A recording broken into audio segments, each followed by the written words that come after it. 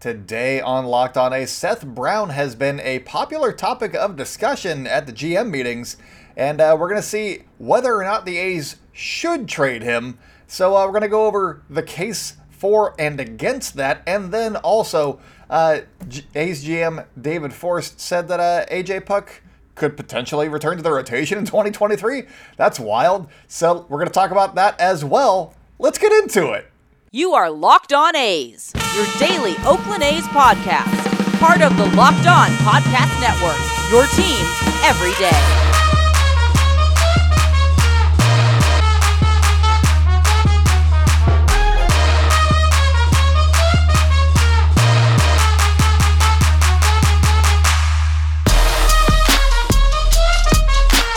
It's time for Locked On A's. Stepping to the mic, it's your host, Jason Burke. How's it going, A's fans, and welcome to episode 490 of the Locked On A's podcast, part of the Locked On Podcast Network, your team every day. I'm your host, noted baseball fan, Jason Burke, and on today's show, David Forst had like 1 minute and a half clip on Twitter where he was interviewed by MLB Network Radio, and wow, that got a lot of content for today's episode, so thank you to MLB Network Radio for allowing me to speculate today. We're going to talk about what he said about Seth Brown and also AJ Puk. And then, we'll call it a day, and then I'll tell you guys what's coming up for tomorrow, because it's more trade speculation.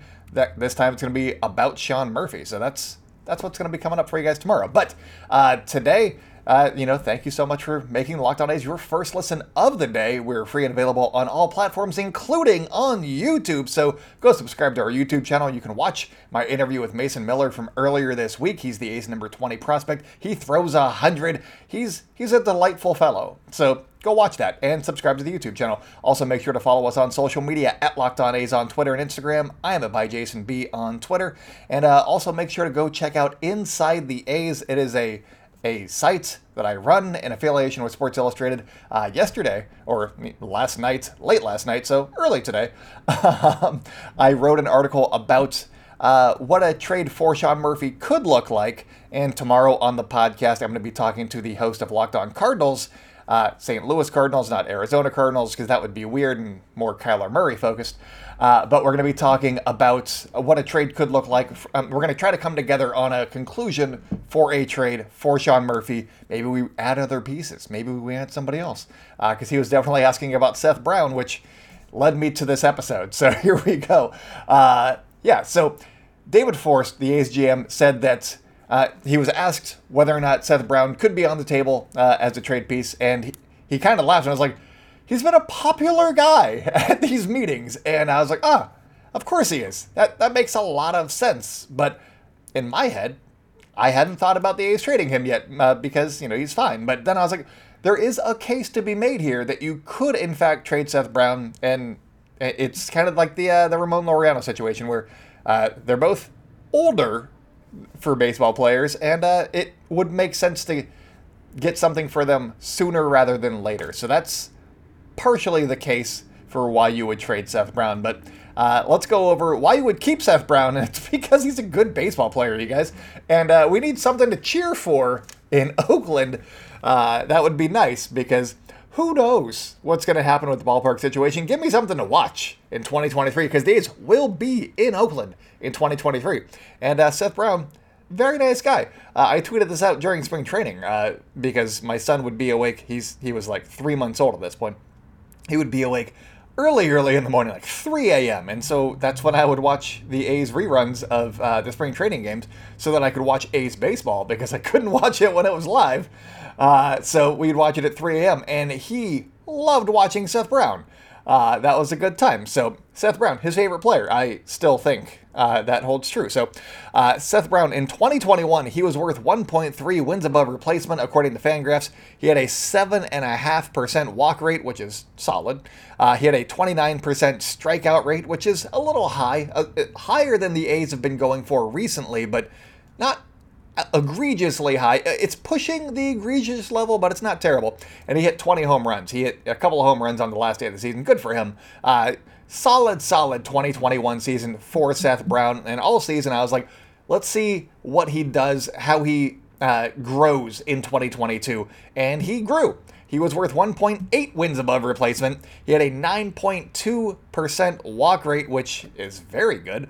And then he also had a 26.3% strikeout rate, which is down almost 3%. So he was trending in the correct direction. He also hit 25 home runs this season, and he stole 11 bases. So double threat, and also home run threat, and also stolen base threat. He's a threat. He's a good guy. And these are impressive numbers, I think. One, because, you know, he was in his age 30 season.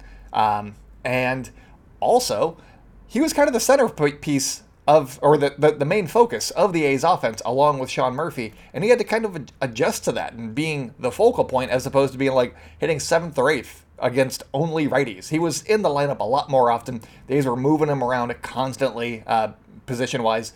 And he showed up, and he did it. And he had a better season, and he had an excellent second half. I'm going to say dad power, just because why not? He had a 147 WRC plus in the second half, which is 47% above league average. That's up there with some guys. If he could do that for an entire season, he's an elite hitter in baseball. But it was half of a season. We'll see how he does in 2023, but that's an elite hitter in baseball for at least half of a season. He also hit 249 with a 348 on base. Those are both fine numbers. Some people would want him to hit a little bit higher batting average-wise, but the on base is excellent. He hit 15 home runs in the second half alone, and he had a 12.8% walk rate, which is amazing. That's got to be in the top like 2% or 99th percentile, somewhere in there. That is an elite walk rate for half of a season. He played 84 games at first base, which, you know, he was the mostly starting first baseman for a while there, along with Billy McKinney and Stephen Vogt and a cast of others. But he played first base quite a bit. And then he also played 38 games in left, 32 games in right, and 17 games in center field down the stretch because, weird, why not? And I thought that was weird because if everybody's there, he doesn't need to play center field. You got Christian Pache, who you probably need. He's going to be on the roster. I think he's out of options. So he could play center. Or also Ramon Laureano could theoretically play the center. I know that his stats have been a little bit in center field of late. But, I mean, Seth Brown's a first baseman / left fielder / right fielder. Also center fielder? Is he going to be the starting guy, or is he just going to be a fill-in option? It felt like a weird decision and made me think that Ramon Laureano could be on the way out, and I still think that he probably is on the way out, but we'll see how that plays out. But yeah, Seth Brown. He's a versatile guy. He's a good guy. I like having him. He's a 19th round pick. He's easy to root for. So Seth Brown is a guy that the A's should definitely want to keep around for the fans so that we have somebody to root for, because Sean Murphy's probably also on his way out. So we got like Christian Pache and Shea Langoliers. He's cool. I'm just naming guys from the Braves trade now. And Dermis Garcia is one of my favorites. Femial Machin's a good time. There's going to be so many guys to keep an eye on. Cole Irvin, great guy. There's going to be a lot of guys to keep an eye on. We're going to see how the roster shakes out. But I think Seth Brown could be a solid guy for the A's, and I think that he should be sticking around for 2023. That is my personal opinion, but I'm going to make the argument here coming up that, I mean, they could trade him. They could. So we're going to talk about that here in a second. But first, today's episode is sponsored by Simply Safe. And if you've thought about securing your home with home security but have been putting it off, you'll want to listen up. Right now, Locked On A's listeners can order the #1 rated Simply Safe home security system for 50% off. This is their biggest offer of the year, and you don't want to miss it. Simply Safe has 24/7 professional monitoring, and they do the thing that they're supposed to do, and I like that. That's a good feature to have for Simply Safe over there. And Simply Safe was named the best home security system of 2022 by U.S. News and World Report. It is the third year in a row that they have gotten that award. You can't go wrong with a security system that is doing it year after year after year. You want consistency when you are protecting your home and your family. And in an emergency, 24/7 professional monitoring agents use Fast Protect technology exclusively from Simply Safe to capture critical evidence and verify the threat is real so that you can get priority police response. So don't miss your chance to save big on the only security system that I recommend. Get 50% off of a new SimpliSafe system at simplisafe.com/lockedonmlb today. This is their biggest discount of the year right ahead of the holidays. So do not wait. That's simplisafe.com/lockedonmlb. There's no safe like a SimpliSafe. Welcome back to the Locked On A's podcast. If you guys are enjoying the show, make sure to subscribe wherever you like to hear podcasts. Follow us on social media at Locked On A's on Twitter and Instagram. I'm at @ByJasonB on Twitter. And also make sure to go check out Inside the A's. It is a site that I run in affiliation with Sports Illustrated. You can check us out at Inside the A's on the internet, or also Inside the A's on Twitter and on Facebook, so you never miss an article over there. I wrote some good stuff over there, I think, yesterday. I wrote a few good things. Talked about Nick Anderson, who cleared waivers, weirdly. So he's a free agent now. The A's did not pick him up. Apparently, according to Locked On Rays, he had lost a little bit of velocity, so there's that. But yeah, I think it's a nice flyer for a team like the A's. So go sign him to a free agent contract, maybe for the minor league or the big league minimum. Why not? Or to a minor league deal, but for the A's instead of the Rays. And then also I wrote about the trade with Sean Murphy going to the Cardinals and what that could look like. I got very excited about some of their prospects. So I want them now, and we're going to talk about them on tomorrow's episode here with the host of Locked On Cardinals, JD. I don't know his last name, honestly. It's just JD on Twitter, so I'm going with JD. Anyways, let's talk about why it makes sense to trade Seth Brown. I got a few reasons here. I wrote them down. We're going to read them off to you real fast. He's pre-arb. He's pre-arbitration eligible, so he's going to be making the big league minimum, which means that's a good thing for trading people. That you want.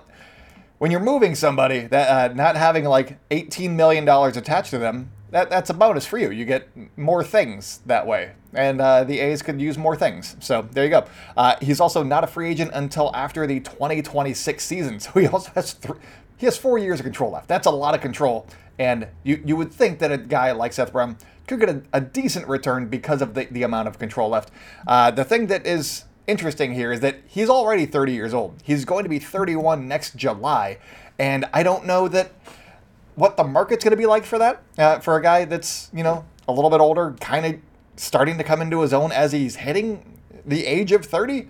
I know that, a lot of us, regular normies, if you will, we hit our stride at around 30, and we expect these kids at like 19 to just burst into the big leagues and start hitting, sliders and stuff, and that's ridiculous. So yeah, 30 years old. Maybe he's just a regular guy in, St. Louis, middle of the country. They're like, yeah, regular guy, Seth Brown. We like that guy. Maybe that's what they're going for. Because JD definitely asked me about adding Seth Brown to the trade, and I was like, I don't think that. I think that the A's could get the trade that he offered without Seth Brown. That's spoiler alert. So we're gonna work on some stuff. Maybe add a different piece as opposed to Seth Brown, because I want to keep Seth Brown. That's where I'm standing.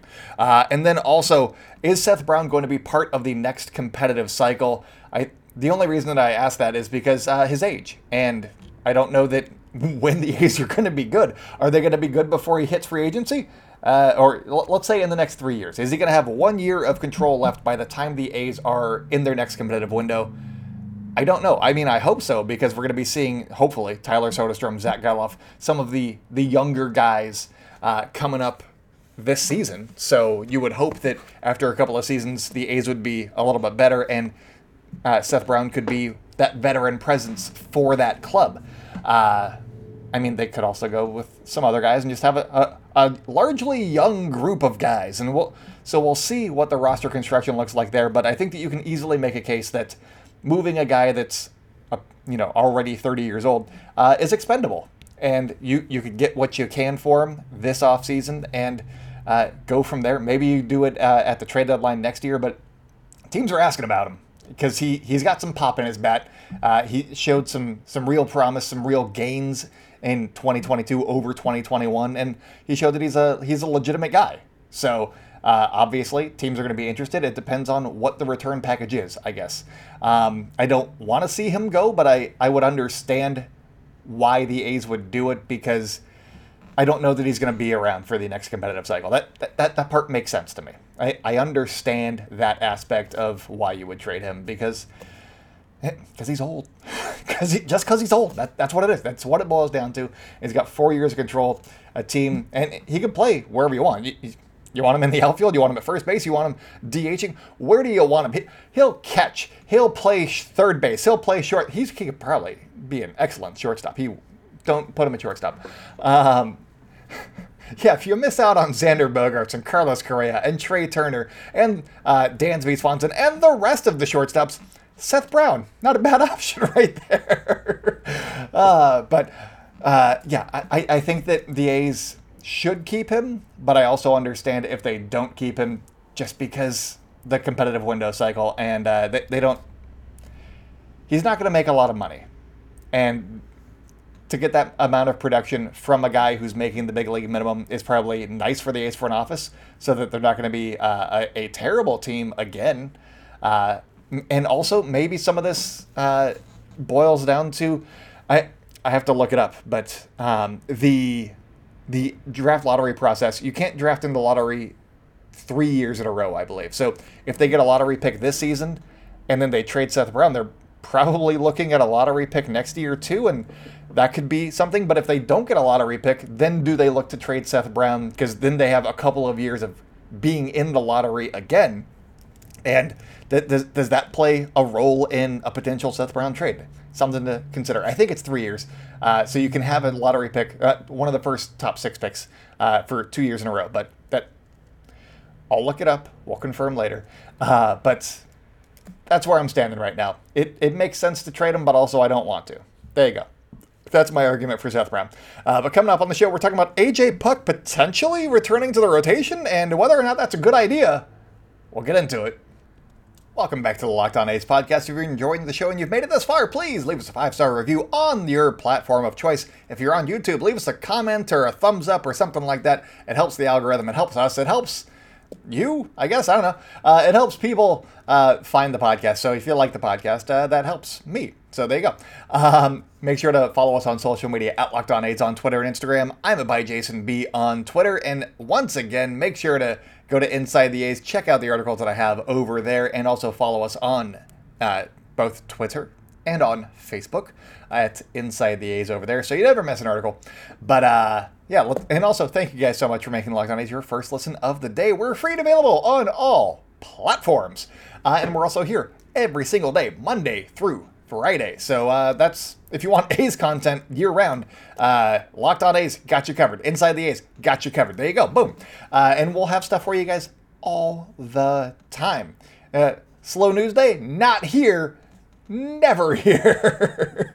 All right, but let's talk about I'll start off with the quote, but we're going to talk about A.J. Puk potentially returning to the rotation. Whether or not that's a good idea or a bad idea, we're going to determine that. So David Forst also mentioned Puk getting through the year healthy and that being a huge step for him. And they have talked about whether or not to have him as a starter in 2023. He said, quotes, "I wouldn't rule out AJ coming into camp as a starting pitcher," end quote. And yeah, that's interesting. I have definitely said that I would not do that on the podcast before, mostly because he stayed healthy, and don't touch him. He's fine now. I don't want him to get hurt, because if he gets hurt, then you get no A.J. Puk. I'd rather have some A.J. Puk than no A.J. Puk. That is just my common. That's where I land on that one. I want some A.J. Puk, but not none. I like some. I like moderate amounts of A.J. Puk. But it would make sense because he was a starter in college at Florida, and he was good at that, which is why the A's drafted him 6th overall. Also, the A's have lots of lefty options, so it's not like they need his left-handed arm in the bullpen. They already got Sam Moll, who was fantastic. They got Kirby Snead, who was my breakout candidate for 2023, so he's going to be good. Obviously, he's going to be good. And then there's guys like Jared Koenig, who came up and was more of a long relief guy, like once a week-ish, and he would pitch 3-4 innings. And he was solid against some good competition. And then a guy like Zach Logue potentially could also be a guy in that mold as well. He's got to work on the giving up the long ball, but Zach Logue could be a bullpen option. That could be a route that they go with him in 2023. Speculation. I don't know anything. Speculation. And that those are just 4 lefties that the A's could use if they felt like it. Adam Kolarek is now a free agent, so that stinks. But yeah, those are 4 guys that the A's could use in the bullpen, and they're all, I mean, 2 of those guys are going to be solid. And one of those guys is Jared Koenig, and I liked him a lot. I'm just not sure if he's going to be a bullpen guy long term. I liked what I saw from him, though. And then Zach Logue, we'll see what he does as well. But the A's got a couple of options at the very least, which could afford the A's to go with A.J. Puk going to the starting rotation, which makes the rotation very interesting because you got Cole Irvin, number 1, I would imagine. And then you got James Kaprielian currently slotted as number 2, but let's see where he ends up. And then, I mean, maybe you could flip-flop A.J. Puk and J.P. Sears. Maybe J.P. Sears goes to the bullpen, but I like J.P. Sears. And but he is kind of a deception pitcher, and maybe you want to limit the times that guys can see him and have him work in short bursts as opposed to in longer stints. Maybe that's what it is. But he was effective for a lot of starts, so I liked that, and I don't necessarily want to mess with that either. So I mean, maybe you could take out JP Sears. You got Ken Waldichuk, who I'm writing in. I think that he would definitely be there as well. You got Paul Blackburn, who, I mean, I've said I think that he's going to be traded. I might try and trade him tomorrow to the Cardinals because JD is interested. He wants Paul Blackburn. He said, yes, we would always like more pitching, please. And I said, okay, here you go. So we'll see how that goes. We're going to try and work out a trade deal with Paul Blackburn as well. But yeah, Paul Blackburn currently in the rotation.